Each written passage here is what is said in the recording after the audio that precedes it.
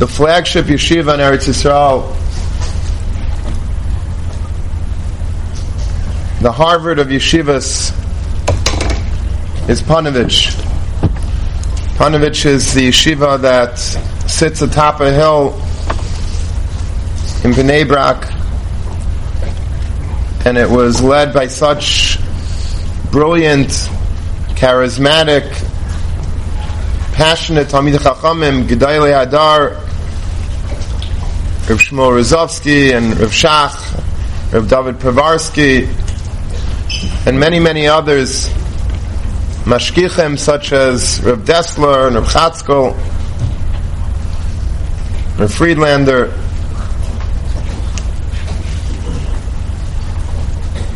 But the founder of the Panovich Yeshiva,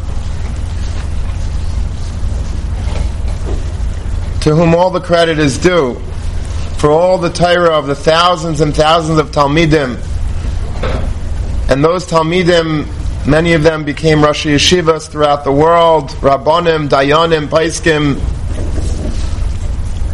who themselves had many, many Talmidim. All of that schus accrues to one man, the Panovich Rav. The Panovich Rav, Rav Yosef Shlomo Kahaneman Zecher Tzadik Livracha, was a Rav in the city of Panovich before the war. He headed the yeshiva there.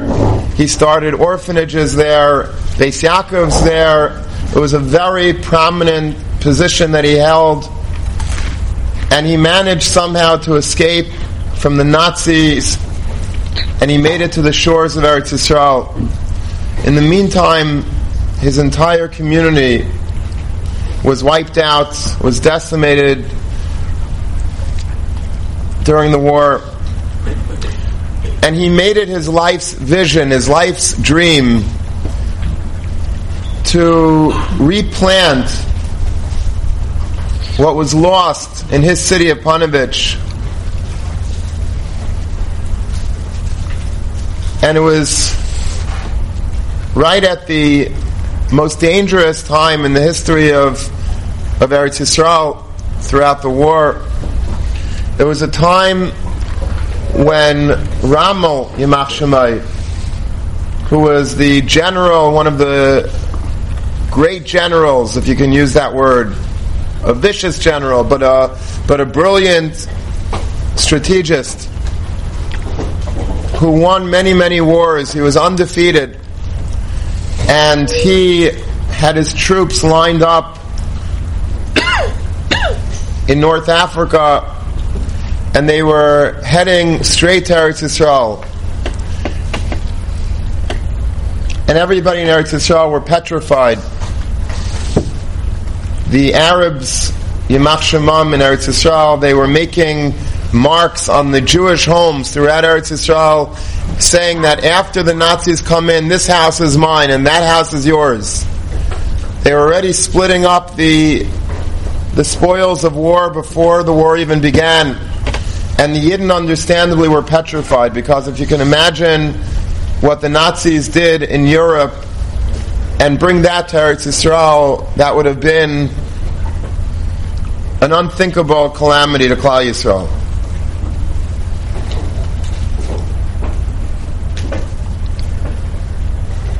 Just at that moment in time, when the entire Eretz Yisrael was really on the brink of disaster, of doom, this man, Rav Kahneman, he went with this piece of land that he had bought, and he invited the Olam and Bnei Brak and beyond to a Chanukas Habayis. Not really a Chanukas Habayis, but it was really a Hanochas Even Apino. It was a cornerstone laying ceremony for the cornerstone laying of the Panovich Yeshiva to be built. And he had a large gathering. The Chazon Ish was there, and many of the Gedolei Eretz Yisrael came, along with many people from Bnei Brak. And Rav Kahneman was speaking, and he was telling his vision about how hundreds and hundreds of Bnei Torah will be learning in the Beis Medrash once it's built, and there's going to be a kollel, and there's going to be a high school, a Mesivta, and it's going to be Torah like it was in Europe, without any distractions, just pure Torah Lishma on the highest levels. And we're going to hire the greatest Rosh Yeshivas. And he was just laying out this grand vision. And what was going through everybody's mind is that this is ridiculous. How is he doing this? How does he believe so strongly in this vision that most probably will not even happen? Most probably, Al Pi Derech HaTeva, Rama will enter with his tanks, with his battalions, with his troops, bulldoze his way straight through Tel Aviv, Yerushalayim, Bnei Brak, Haifa. They're all going to have Rachmana litzlan swastikas flying over the major cities of Eretz Yisrael, Rachmana litzlan. And yet this man at this very moment is able to plan building Torah, forget about survival, but building and expanding Torah and actually creating something that up until that point was really not in Eretz Yisrael. And somebody worked up the courage to ask the Panovich Rav this tmiyah that everybody had. This person said to the Panovich Rav in front of everybody, Panovich Rav, you must be dreaming. You must be dreaming. This is like a fantasy you're having, right? You must be dreaming. And the Panovich Rav gave one of the most famous answers when he said, yes, I am a dreamer. But unlike other dreamers, I don't sleep. There are dreams that people have when they sleep, and then there are dreams that people have when they're awake. The Panovich Rav teaches us that a person in life must always dream. You can never not dream in life, even in the worst of circumstances, even when things seem the most dour, the most depressing, when all the odds are stacked against you, you're still always obligated to dream. There's a Gemara in Brachos, and Daf Yudalad Amud Aleph. My father, Olav Shalom, used to always tell me this pshat in this Gemara. We heard from one of his rabbeim. My father's yahrzeit, by the way, is tonight. So this, whatever we're saying, any Hisayra should be L'zeich and Nishmatzai, Hachavar of Tzvi, and Hachavar of Moshe Alevi. The Gemara in Brachos says, Halon Sheva, B'loich Halayim, Nikra Chayte. If a person sleeps for 7 nights and he doesn't have a dream, he's called a sinner. And all the Mefarshim ask, what, that's such an avla? You have a dream, and a dream is not something that's conscious. I can't determine whether or not I'll have a dream when I go to sleep at night. What does that mean? If I go to sleep for 7 days and I don't have a dream, then I'm a chayte, I'm a rasha. How can you call me that? And my father used to say that the pshat is based on something that he heard from his Rebbe. It doesn't mean the dreams that we have when we're asleep. It means the dreams that we have when we're awake.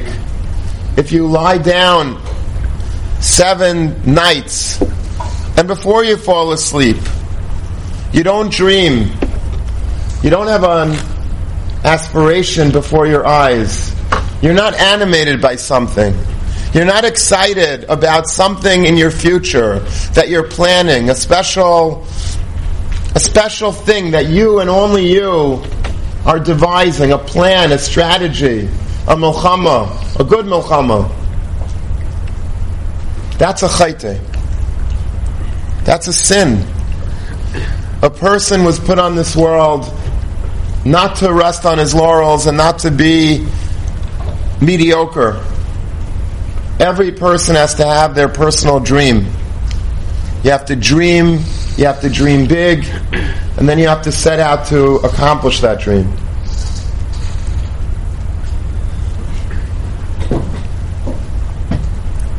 One of my heroes was an individual by the name of Reb Shlomo Freifeld.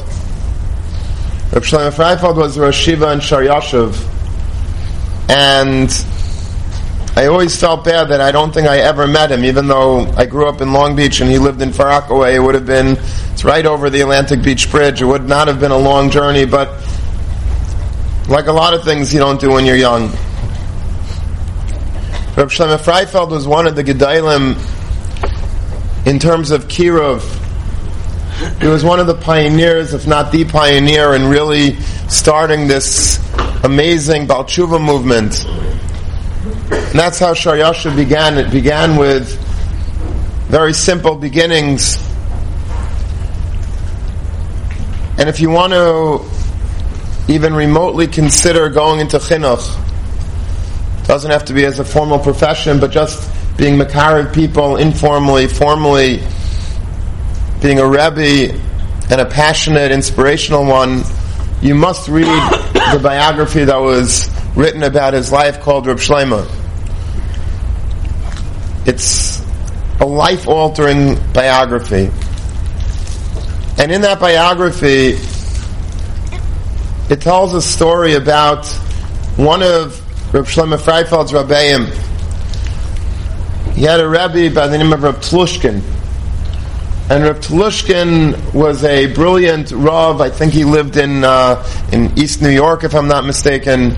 And that's with the shul that Reb Shlomo grew up in. He considered him one of his formative Rabbeim. And then eventually he became a Talmud Muvak by Rabbi Yitzchak Hutner. And Reb Shlomo used to quote this Reb Tlushkin.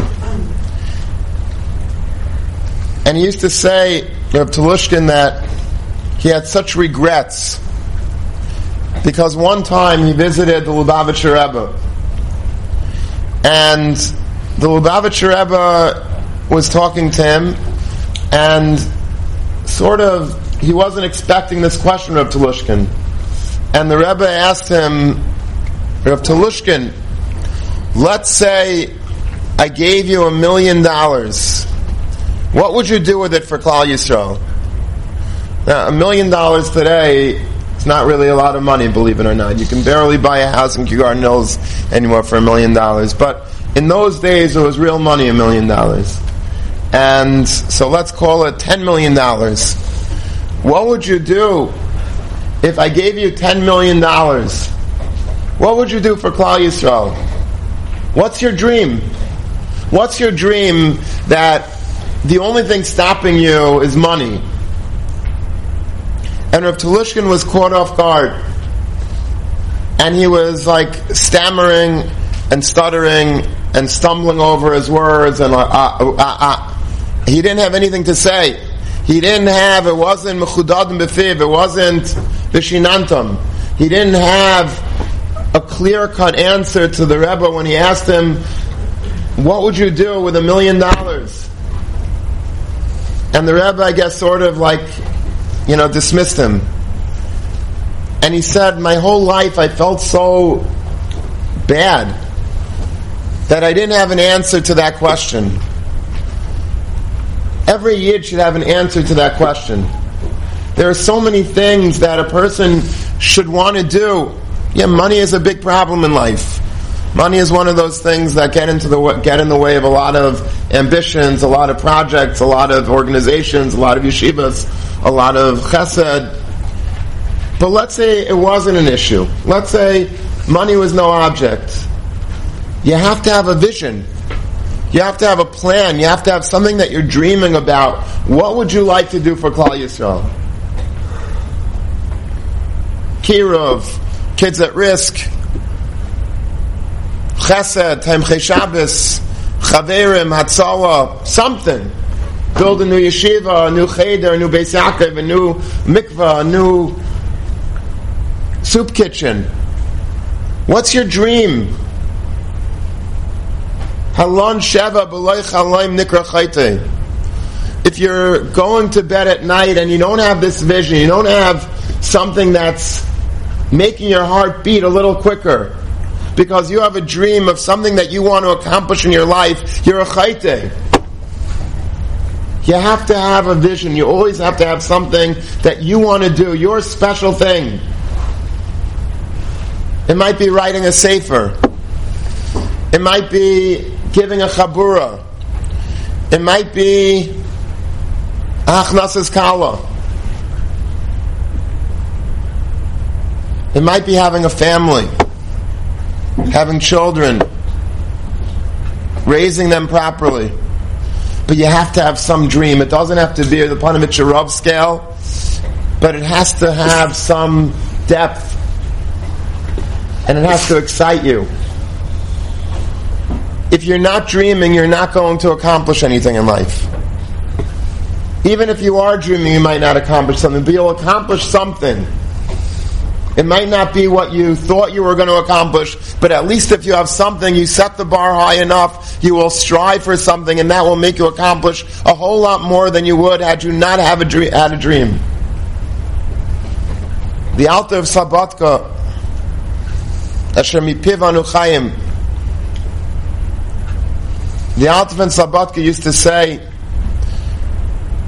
that all my life, my vision, my hero, my role model was the Vilna Gaon. Now the Vilna Gaon is a pretty high bar to set. The Vilna Gaon was somebody that was a Gaon in Nigla and Nistar, who was a Baki in Kala Torah Kula, not only Kala Torah Kula, but all the Chachmes HaOlam.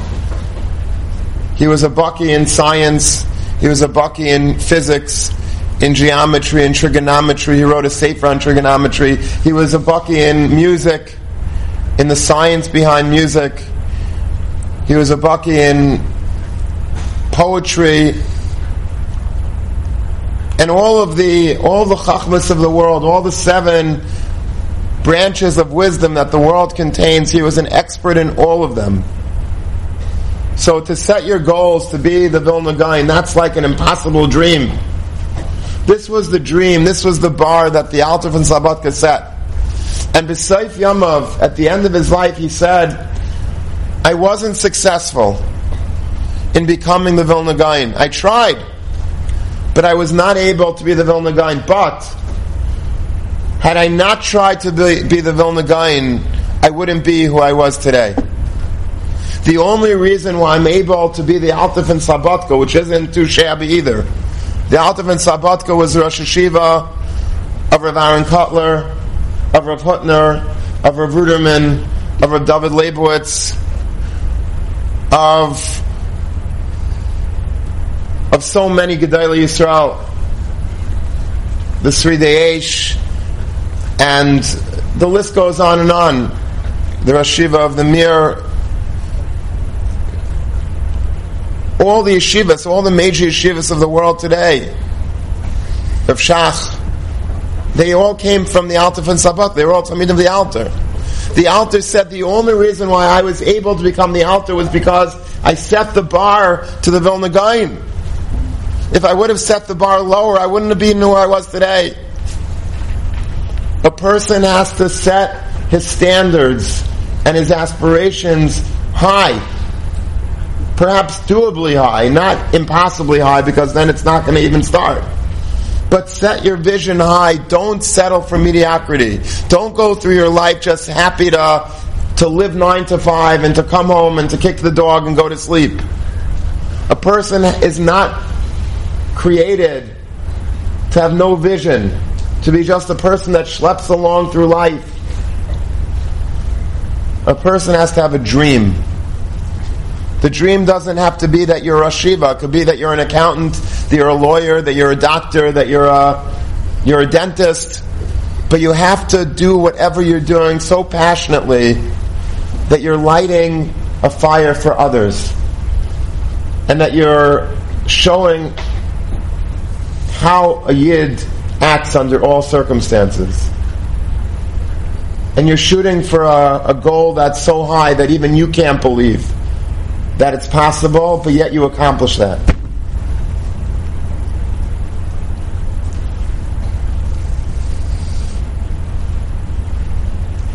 You have to remember the dreams that you had. A lot of times we have dreams in life and we forget about them. Or miyayish over them. We say, that dream, it's impossible. Can't do it. A person never should be miyayish on his dreams. If you have a dream in life, remember it, write it down. And you might not be able to do it right now because you're young and you're doing a lot of groundwork right now. You're setting the foundations of your life through your learning and through your studies and through doing exactly what you're doing and doing it well. You're doing what you're supposed to right now. But the dreams that you have, don't abandon them. Remember them, hone them, and carry them with you until the day that you're ready to do them.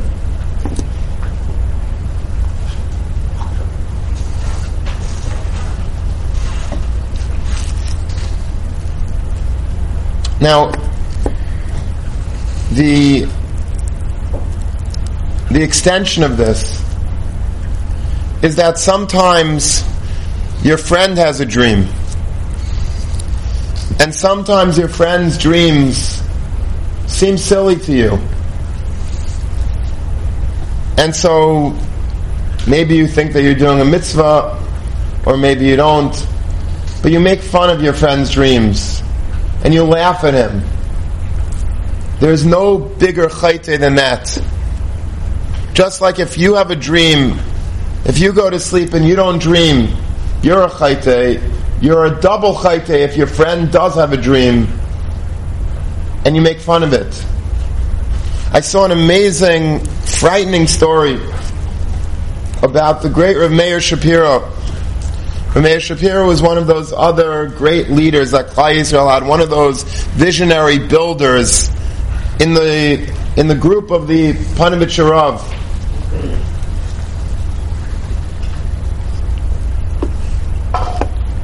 And Rav Meir Shapiro was a highly charismatic person, a brilliant man, a huge Talmid Chacham, a Rav in the city of Lublin.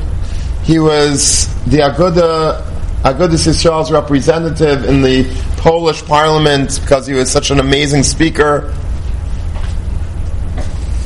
And then, of course, he built the famous Yeshivas Chachmei Lublin, which still stands today. Maybe some of you may have visited it if you had gone to Poland ever on one of the trips that they take there. It still stands, that yeshiva. For a while it was a medical school of some sort, and now the Jewish community took it back. I think they converted it into a hotel now. But the Beis Medrash was recreated, and you could see it in its full former glory. It was a beautiful, beautiful building. And he raised millions of dollars. He went all over the world, including America, to raise the money. And he built it. And he accomplished that dream. And then, of course, the dream that remains till today, his other jewel, was the Daf Yomi. Daf Yomi was his vision.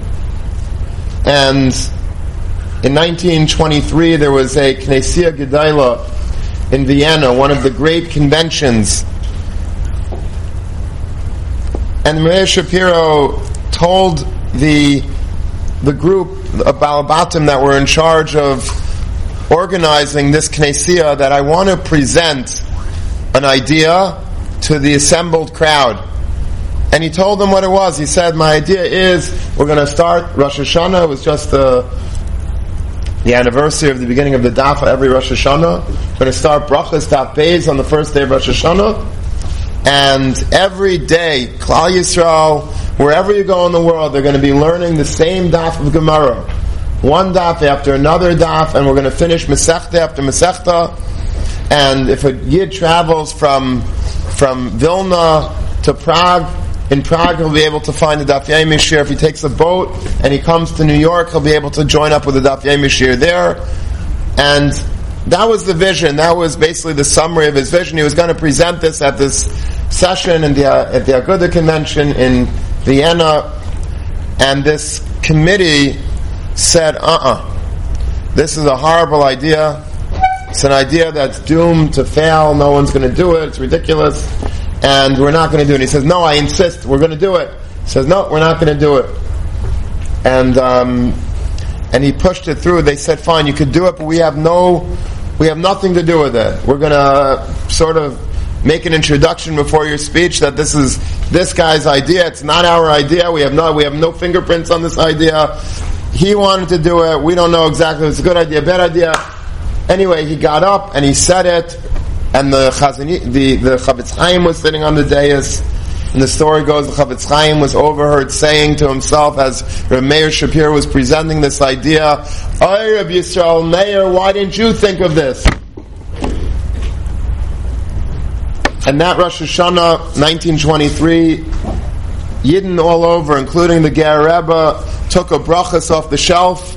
And Rosh Hashanah was not, I would not have chosen Rosh Hashanah to be the starting day of the Daf Yomi. I couldn't even give a daf on the first day of Rosh Hashanah. It's an exhausting day, but this is when Hashkacha would have it that the daf started, and it's been going ever since, stronger and stronger with every machzor, every cycle.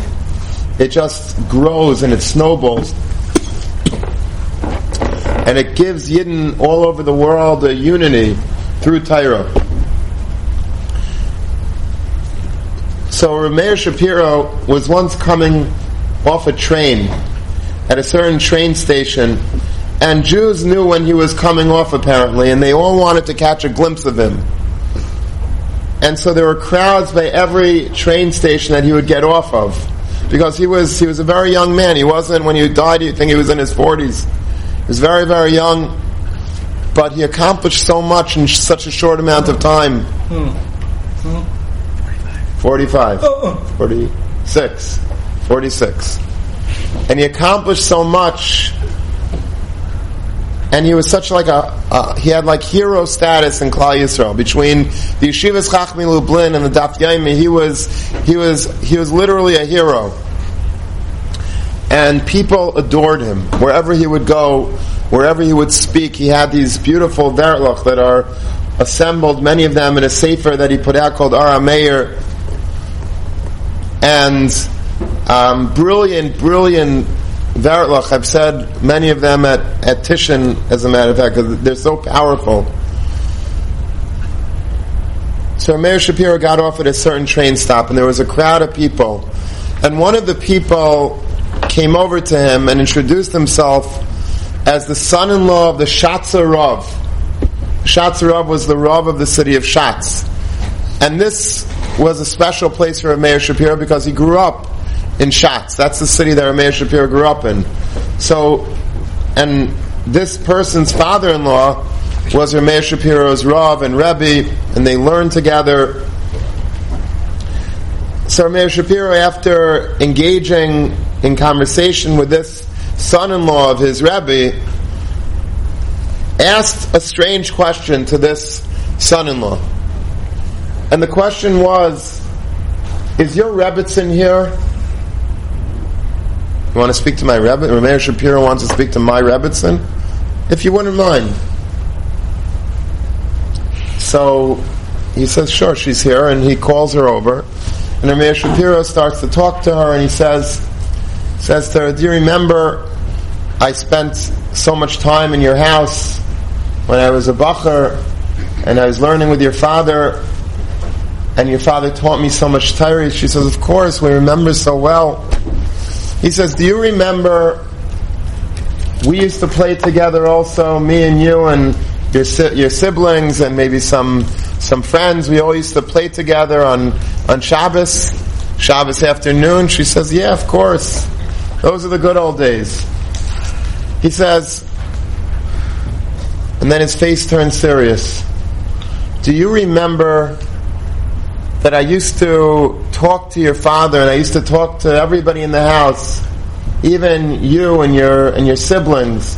I used to talk about this dream that I had, this vision that I had as a child already, to start the Daf Yomi. And I talked about the Daf Yomi, and that was my dream. That was what my goal was in life. And do you remember, he said to her, that you used to make fun of me and used to say the dachayayna. You would make fun of me. Instead of dafyaymi, you would start saying, you're going to make the dachayayna. Doesn't mean anything. Just, I looked up what the word dak means. I don't know, it doesn't mean anything. But you're doing the dachayayna. And everybody would laugh and laugh and laugh. He says, I want you to know something. You made me very upset by saying that to me. And you made me question my own dream. And I came very close to forgetting about my dream because you said that. And I'm here to tell you, never make fun of the dreams of a child.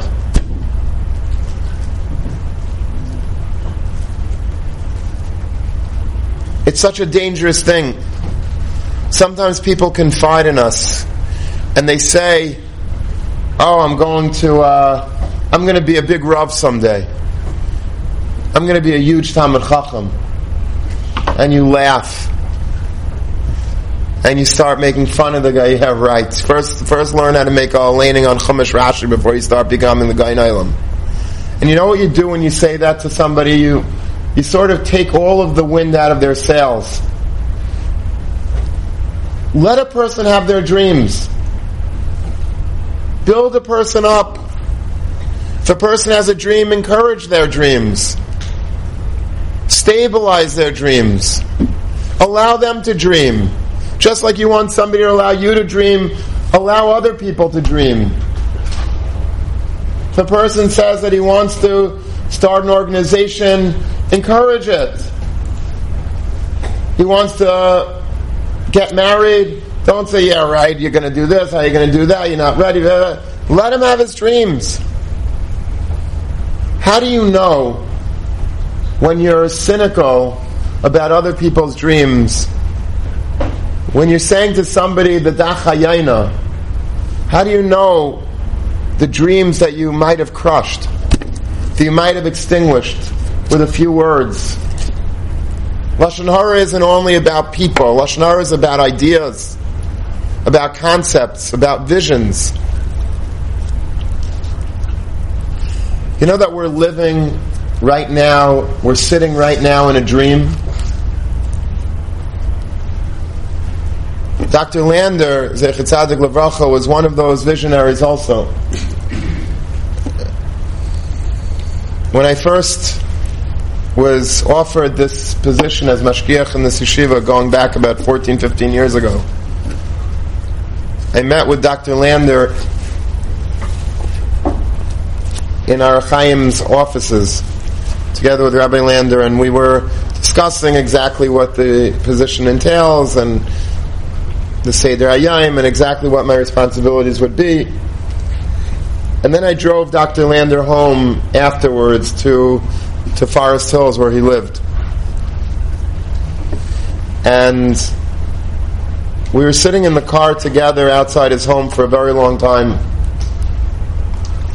And he told me, because he saw that I was a little bit reluctant, I was a little reluctant about the position. I had a different position somewhere else, and I was very happy there, and the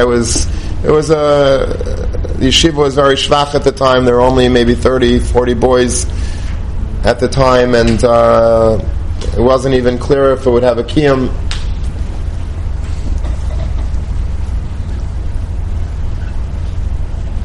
And Dr. Lander told me that you have to envision things. And he said that don't see what it is today, but see what you could build it up into. Make it your dream to make it great. And he told me that when he was in his 50s,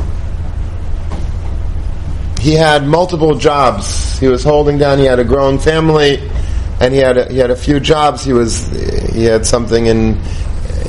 head of the graduate program, I think, in Yeshiva University. And he had a job working for Notre Dame University. He was on some presidential commission, and he was doing many things at once, and he was making, salaries from all over the place. and they needed the income.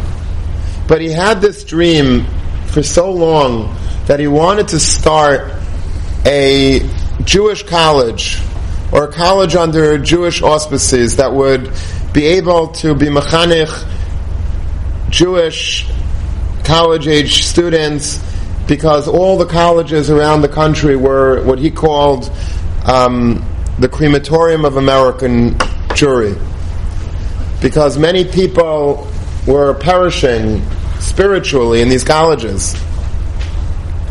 And it's true. A person that goes to I think we all probably know friends from high school or from Eretz Yisrael or elementary school that ended up going not to a Lander college and not to a yeshiva system program, but to a co-ed college, to a secular college, and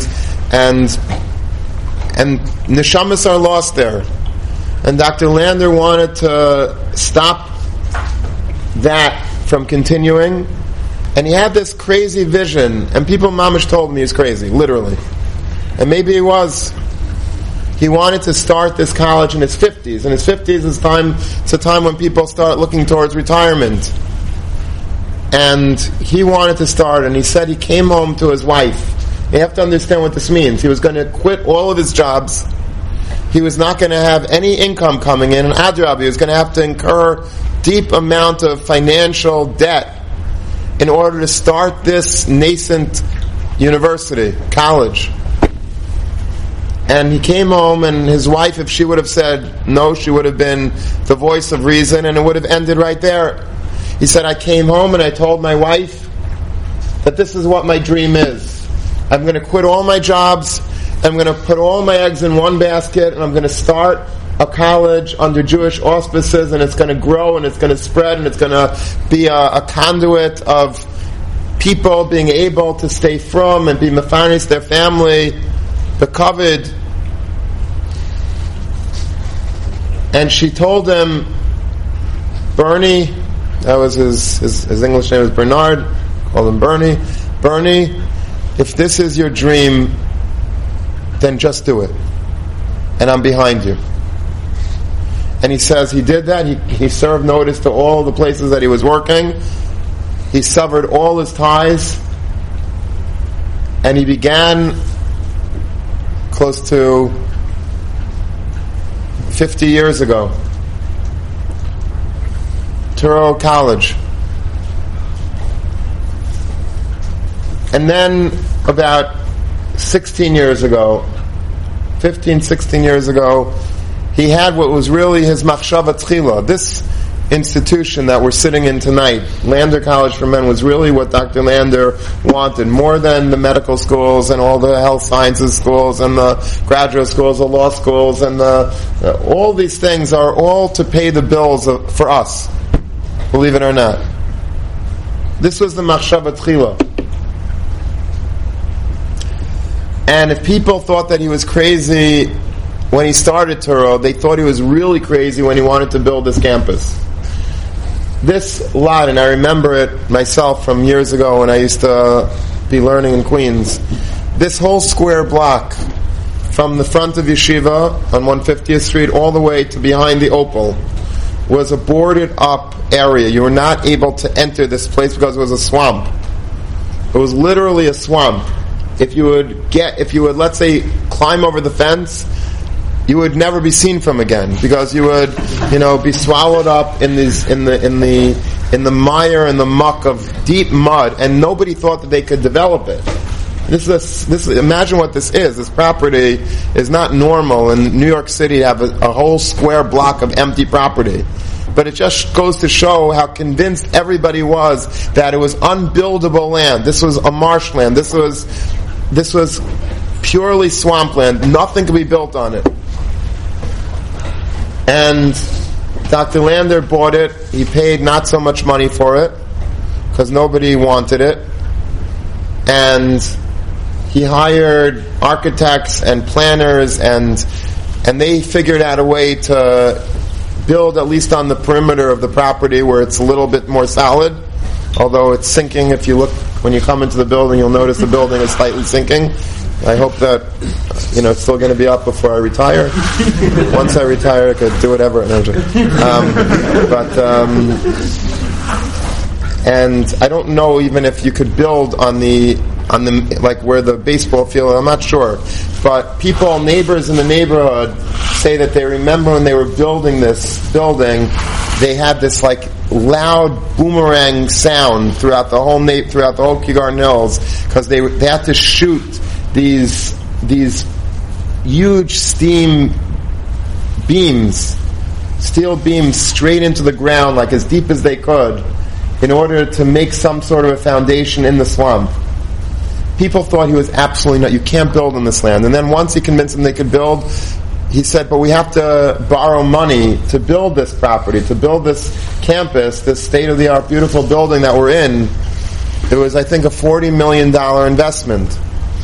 And he took out a bond from a New York City bond. He had to float at a high interest rate.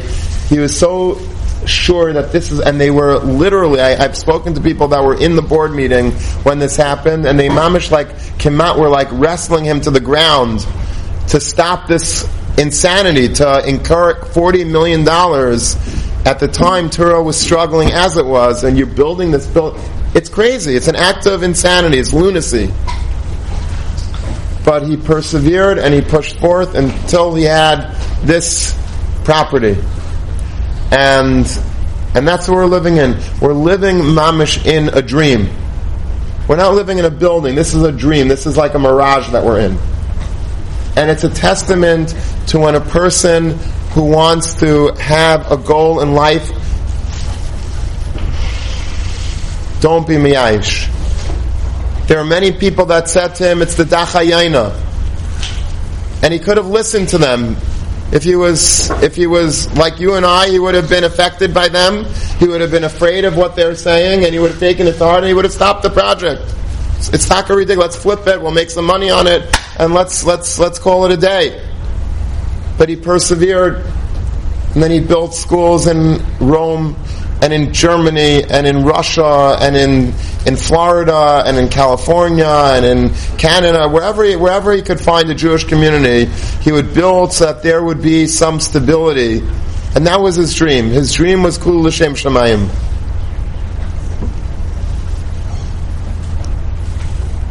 Now, what does this have to do with Rosh Hashanah and Yom Kippur?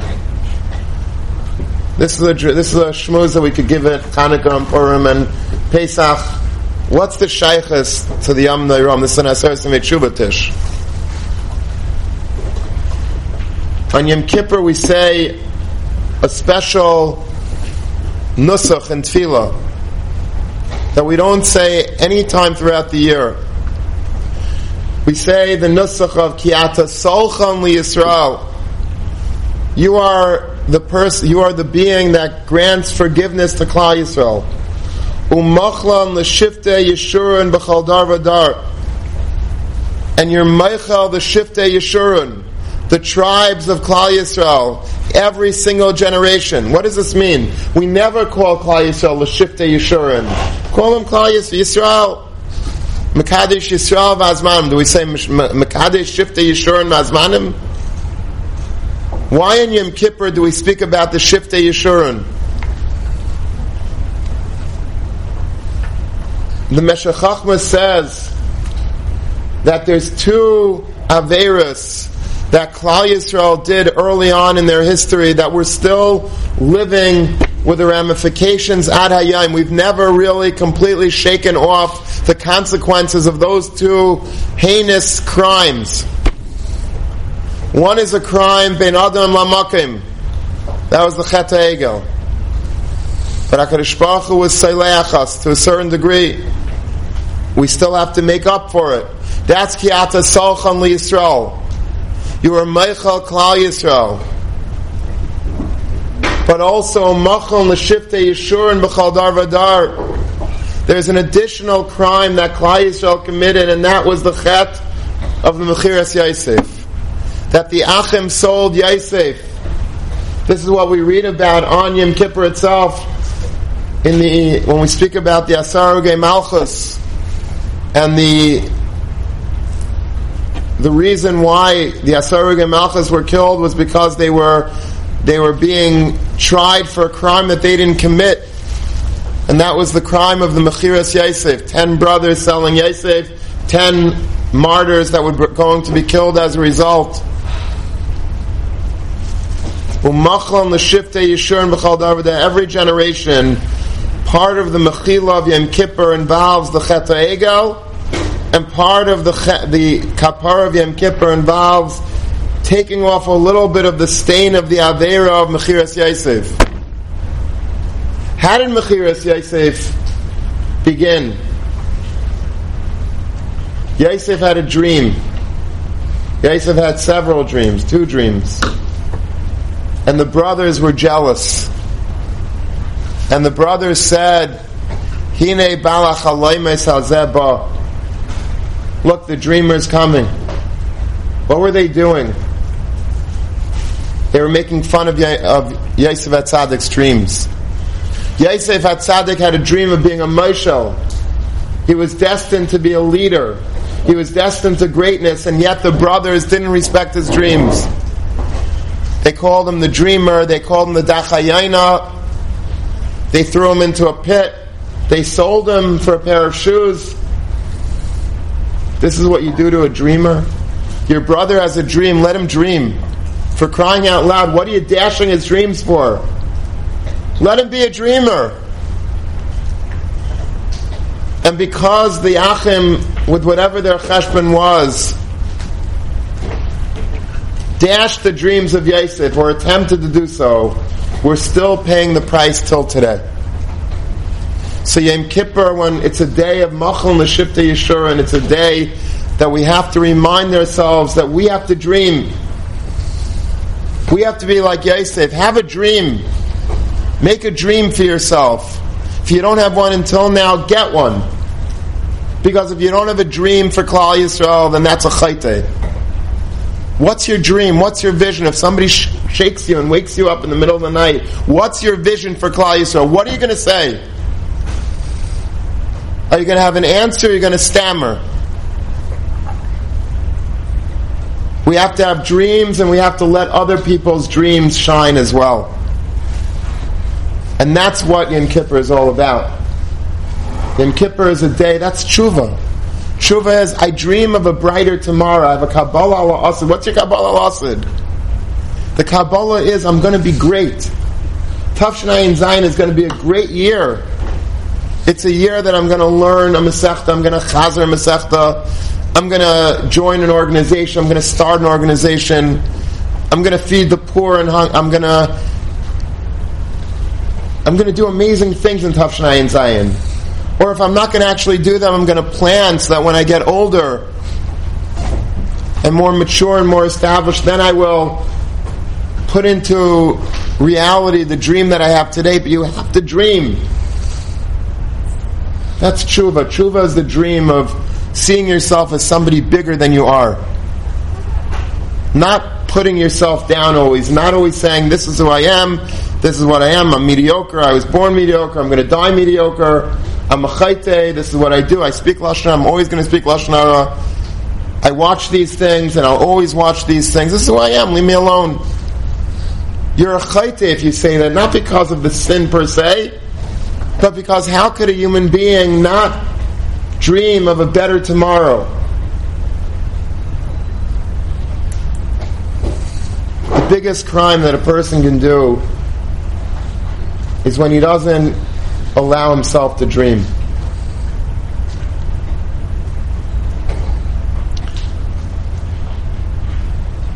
When I came to yeshiva 15 years ago, it was a dream. And so much of the dream has been fulfilled. Baruch Hashem, you come into the Beis Medrash and you hear the roar in Kol Torah. I was just talking to my wife just on Rosh Hashanah, and I was reminiscing with her about the first Yom Kippur that we came. I started in Elul, and Yom Kippur, there wasn't going to be a Yom Kippur. Rosh Hashanah, I think maybe there was before I came, but Yom Kippur, there was not going to be Yom Kippur. I said, how can you have yeshiva without Yom Kippur? So I remember Rabbi Parnas, who should be well, and I convinced him to come, which was a big chiddush. He was already a man in his 80s, I believe, and he came, and I came, and we made a Yom Kippur, and it was, today, it would be shocking if you'd come in Yom Kippur and see what it looked like. It was literally, you could have 5 tables to yourself. 5 big tables to yourself. Maybe we had 2. Then if the Shavuos is this year? We had maybe 20, 25 people davening Yom Kippur tops, and I think I might be exaggerating. I remember I daven Nila every year, and that first year was like, it was chalashes, like it was no one backing me up. It was like, you wait for a guy, nobody. And then I said to my wife, you come in today to yeshiva on Rosh Hashanah Yom Kippur, and you mamish can't move. You mamish, there's not a single square tile available. You have to get in with a shoehorn.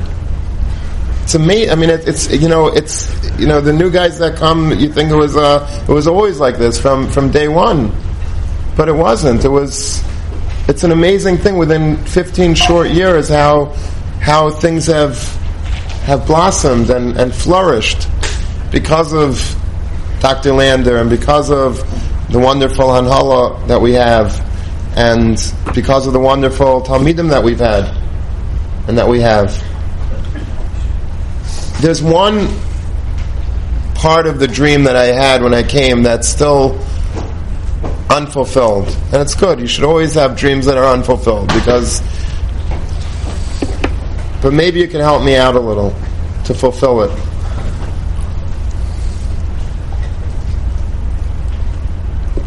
There's one thing that I believe is missing from yeshiva. It's a certain degree. I'm not saying it's completely absent, but I think that it could be so much better. And that's the achdus in yeshiva. It's not our fault. I guess it's inevitable to a certain degree because there's so many different shiurim, and there's so many different majors, and there's so many different chevras, and there's so many different dorms, and there's so many. It's not a perfect, cohesive environment. But it doesn't have to be that way.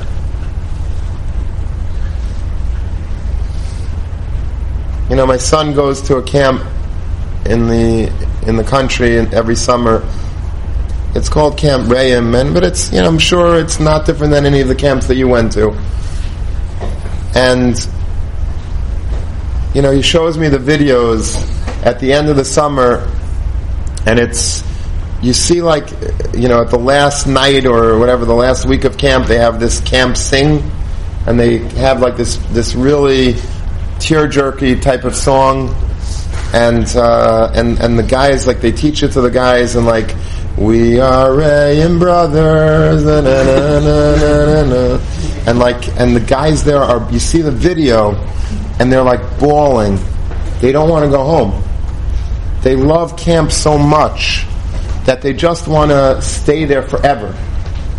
And they're hugging, they're swaying, together with the song, and they're such achdus. And it's such a beautiful thing. That would be my dream for our yeshiva. To make that cohesiveness. Where I went to high school, it had that. I knew every single guy in yeshiva's name. I knew their mother's maiden name. I knew how many siblings they had. I knew.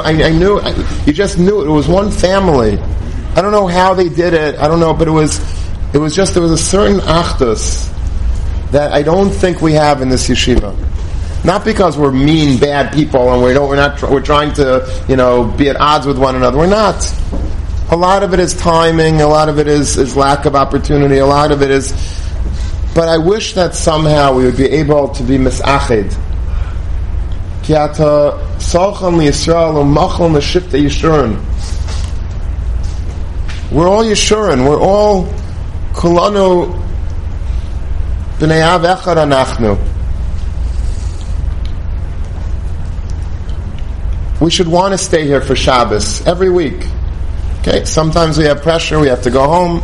Sometimes we have a simcha, we have an afraf. But I wish that Shabbos was geschmack. I wish that guys wouldn't feel like they have to run away for Shabbos. I wish that they would feel like this is where I want to be for Shabbos.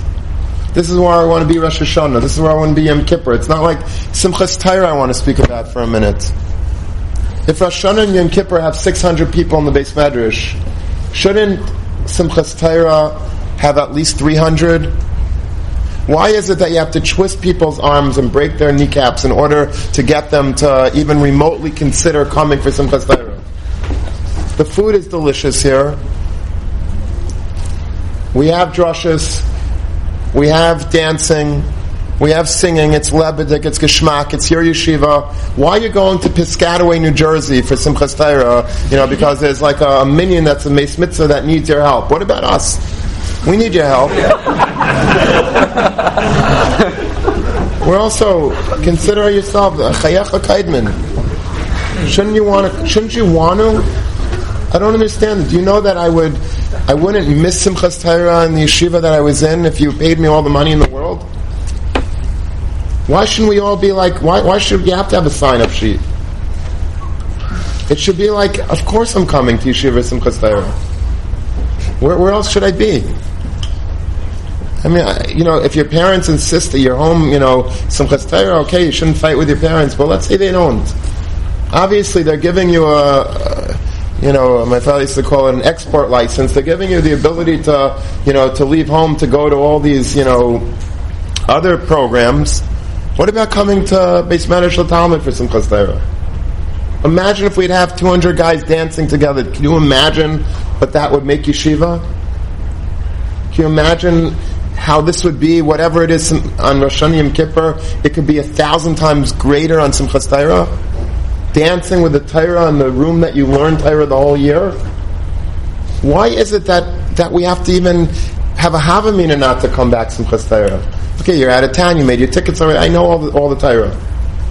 But at the end of the day, if you wanna really be a part of the yeshiva and make your yeshiva, come for Simchas Torah. Shabbos, Yontif, Chanukah, Purim. When there's a vad, if there's a tish, if there's a shir klali, if there's a shmuz, if there's, drink it up. But you think this is going to be forever? You can play. You think you're going to? How many guys come to me? I would say 90% of alumni come to me after they graduate and say, Rabbi, I owe you a big mechila, because when I was in yeshiva, I don't think that I took you seriously enough, and I didn't come to things enough. And I live to this day and I regret. I'm not saying this to toot my own horn.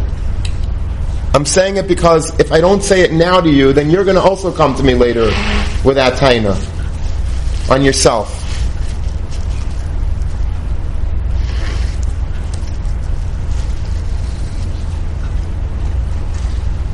I really believe what I'm saying. I don't have an exact plan how to implement it, and that's up to you, like everything else is up to you. If it has to be Bal Karcha, it's not going to happen. It has to be Beratzin. It has to be that we come together in a consensus and an organized group, together, without any Rebbeim, without any Ariel, without any student government, just together. And we come and we're misasif yachad, and we say, let's do this special. We do so much in yeshiva. We have such a tish, such a beautiful tish. Aseret Simei Tshuva, we have it Tu B'Shvat, we have it Chanukah, we have it Purim, the shack. We have it in Lag Ba'omer, we have a bonfire outside. Come! And I know that I'm preaching to the choir. Obviously you're here. But so I'm not talking to you then. I'm talking to all the guys that are not here. If we have 60 guys in this room, 80 guys, whatever it is, I don't know, I'm probably doubling it. But, whatever it is, shouldn't where are the other 120 guys that are officially matriculated here? I want to know, really, where are they? What are they doing that's more important than this? What are they doing? Where are they? You know what the answer is? They're not doing anything, but they don't feel bound to the yeshiva enough. They don't feel that this is their home. They're using the yeshiva like a gas station. You come in, you have no affinity to any gas station. Whenever you need gas, you pull into a gas station on the highway and you fill up your car with gas, you go weiter. And that's how they look at yeshiva. And maybe they're not wrong, because maybe we're not doing enough to make it homey enough, to make it geschmack enough. This is how you grow a yeshiva. And this is something that I think is the last remaining part of the dream that has not yet been fulfilled. We've graduated amazing guys every year, and they go off and we get tremendous nachas, rabbanim and rosh yeshivas and professionals and organizational people and amazing bnei Torah through and through. But I think the one remaining, the last frontier, the final frontier to really perfecting the dream is perfecting the shiftei yeshurim, perfecting our achdus, caring about one another, encouraging the other person to dream, and having other people encourage our dreams. This is my dream. And if we can make it our dream, then I think this yeshiva will be the greatest yeshiva in the world. I think that's the one remaining thing that remains to be done. That's the Makeh B'Patish, that it's great this year, but it could be super great.